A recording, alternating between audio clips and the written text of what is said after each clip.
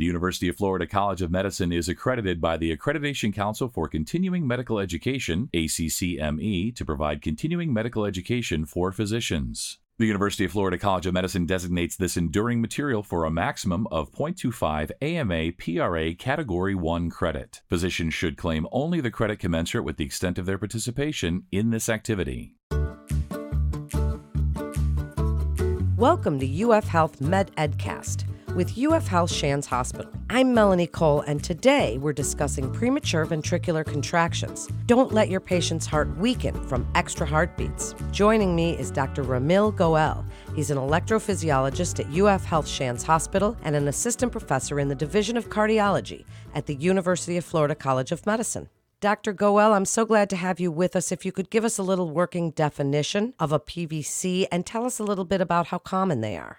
PVCs are extra heartbeats coming from the bottom chamber of the heart. So they are out of sequence heartbeats which don't follow the usual sequence of electrical activation of the heart. I wanted to talk about this topic because I think it is relatively under-recognized and underappreciated, but it can lead to major consequences. I think it's really important to know, recognize, and diagnose these extra heartbeats because nowadays we have the technology, the therapies available to take care of this problem and save our patients in terms of morbidity and mortality. Thank you for that. So while sometimes benign, can these types have negative consequences? You mentioned just a little bit briefly before.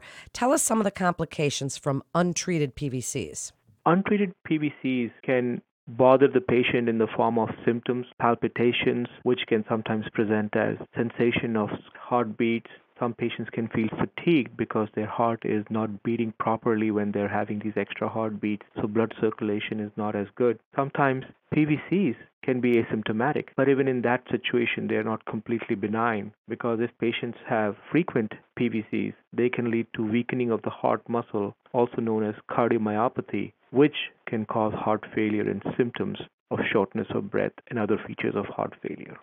If they are sometimes asymptomatic as well, how are they identified? Is there a clinical presentation? Are they found incidentally? Tell us a little bit about the diagnosis and how it's even made. The diagnosis, if these PVCs are asymptomatic, can be challenging and is mostly incidental. A lot of times they would be caught because a nurse or a doctor notices that the heart rate is not regular, and then a subsequent EKG would show PVCs, or if they're being monitored on a telemetry floor while hospitalized for any reason, that can show PVCs also. But if these PVCs are noted, I think it's very important for the provider to recognize them, to act upon them and not ignore them, because as I mentioned earlier, the asymptomatic PVCs can lead to weakening of the heart muscle and they need to be recognized and treated appropriately.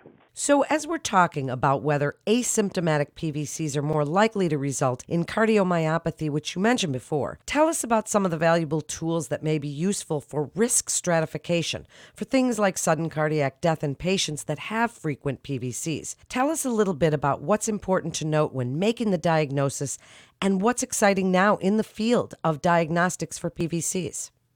So PVCs and their relationship with cardiomyopathy is still a very active area of investigation. We do know it can lead to weakening of the heart muscle. And we also know from other diseases that a weak heart can lead to sudden cardiac death. Whether PVC-related weak heart has the same risk of sudden cardiac death is not known, but it stands to reason that it would have similar effect in terms of risk of sudden cardiac death. But not just sudden cardiac death. We do know that the cardiomyopathy that results from PVCs can produce heart failure-like symptoms, which has presented as shortness of breath, swelling in the legs. Regardless of their relationship to sudden cardiac death, they need to be addressed and treated aggressively in most patients.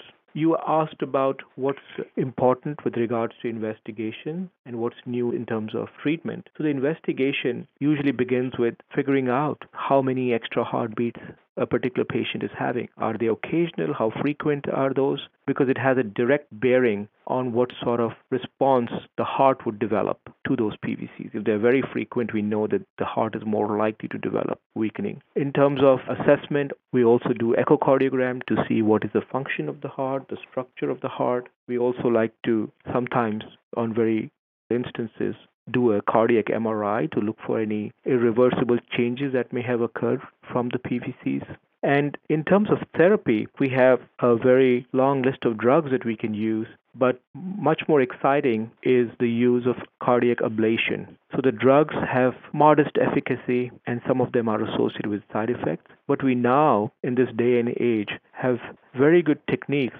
by which we can get to the source of a lot of these PVCs using a catheter-based approach. So there's no open heart surgery involved. Catheters which go through a groin, just like with atrial fibrillation ablation procedures. We can hone in at the source of these extra heartbeats in the bottom chamber and ablate them mostly with radiofrequency energy.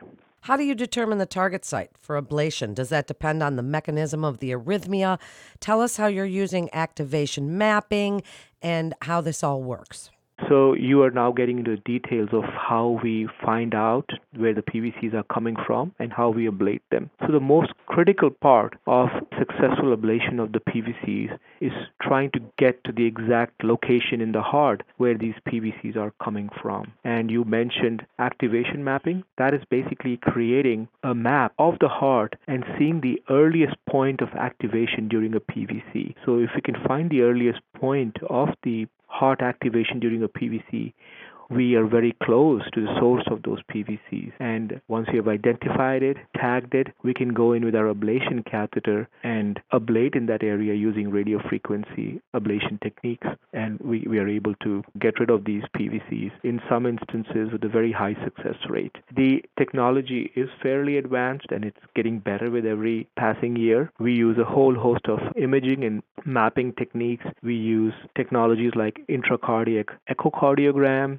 We use electroanatomical mapping to create a shell of the endocardial anatomy as well as overlay activation sequencing upon that shell. So we have very advanced technology available to us right here at the UF with very highly trained personnel to use this technology to deliver very good results for our patients. Doctor, as we're talking a little bit about the management algorithm, tell us about patient selection as well. Is there anyone for whom this is contraindicated? Speak about the selection criteria, who should or who should not be treated with ablation. So ablation is probably not for everybody. You're pointing in the right direction there that everybody should not undergo ablation. Generally, we usually try a trial of antiarrhythmic drugs. If that is successful, ablation can be deferred. But in a lot of our patients, antiarrhythmic drugs may not be effective. And those are the patients who may benefit from ablation. Backing off a little bit, not everybody with PVCs necessarily needs treatment. We can very commonly have a situation of a patient having relatively frequent PVCs but no symptoms and no signs of cardiomyopathy. So that means that PVCs don't cause any heart damage and are not associated with any symptoms. And most available data suggests that we can watch and conservatively manage these patients. We don't necessarily have to actually treat these PVCs. Once we have made a decision to treat the PVCs because of symptoms or because of cardiomyopathy coming from the PVCs, the next step is how do we treat them? Do we treat them with medications or do we treat it with ablation? And in general, most practitioners would give a trial of medications first, and if that fails, ablation would be the next step. However, that also depends on patient preference. Some patients don't like to take medications, especially if they have to be taken chronically. And I know a few younger patients of mine who have preferred ablation as the first line of treatment. And then there is the other spectrum of patients, very frail elderly patients with a lot of comorbidities who are not felt to be a good risk for ablation procedures. In those patients, we would try to push medications as much as possible. So there's a whole gamut of different approaches that we can take once we have decided that these PVCs need to be treated. There certainly is. And as we're talking about those therapies, you mentioned the watchful waiting. Are there lifestyle or potential triggers that you'd like other providers to know? If they're a primary care provider working with a patient that has PVCs, do you want them to be counseling their patients on avoiding these triggers, such as stress or alcohol, caffeine, any of those things? Occasionally, we can have patients whose PVCs are more frequent when they have some sort of stimulation, like with intake of coffee, with intake of alcohol. The new energy drinks, which are very common in the market these days, can also freeze or trigger these extra heartbeats. So I think it is helpful for both primary care physicians and providers, along with the patients, to know about this. Stress can also occasionally cause more PVCs. In general, the conservative measures are always a good idea. Alcohol is known to be a toxin to the heart, so it's also a good idea to avoid alcohol as much as possible in a patient who's having a lot of PVCs. But again, the efficacy of these non-pharmacologic approaches may be modest, it may not be that great, and I think most patients would end up requiring some sort of additional pharmacologic therapy or ablation to get rid of the PVCs. As we wrap up, and you've given us such great information today, Dr. Goel, please tell other physicians what you'd like them to know about PVCs and when you feel it's important that they refer to the specialists at UF Health Shands Hospital. So I believe that this should first of all be recognized, and primary care physicians and providers should be looking out for EKG signs or of patient symptoms which may suggest presence of PVCs, not only because it can lead to potential harm to the patient in future, but also because we have therapies both in the form of medications and ablation to take care of these PVCs and potentially avoid bad long-term effects of these PVCs. So I think it's very important that having a high suspicion for these PVCs is paramount. The other step would be the next set of investigations, which may include a Holter recording to calculate or estimate the number of extra heartbeats a patient is having in the course of a day, along with simple investigations like echocardiogram to assess the current structure and function of the heart, and referral to the EP provider so that the patient can be offered all the potential therapies and options for them which are available for addressing the PVCs. Thank you so much, Dr. Goel, for joining us today and sharing your expertise for other providers. To refer your patient, please visit ufhealth.org/heart. Or to learn more about other healthcare topics at UF Health Shands Hospital, you can visit ufhealth.org/medmatters to get connected with one of our providers. And that concludes today's episode of UF Health Med Edcast with UF Health Shands Hospital. Please remember to subscribe, rate, and review this podcast and all the other UF Health Shands Hospital podcasts. I'm Melanie Cole.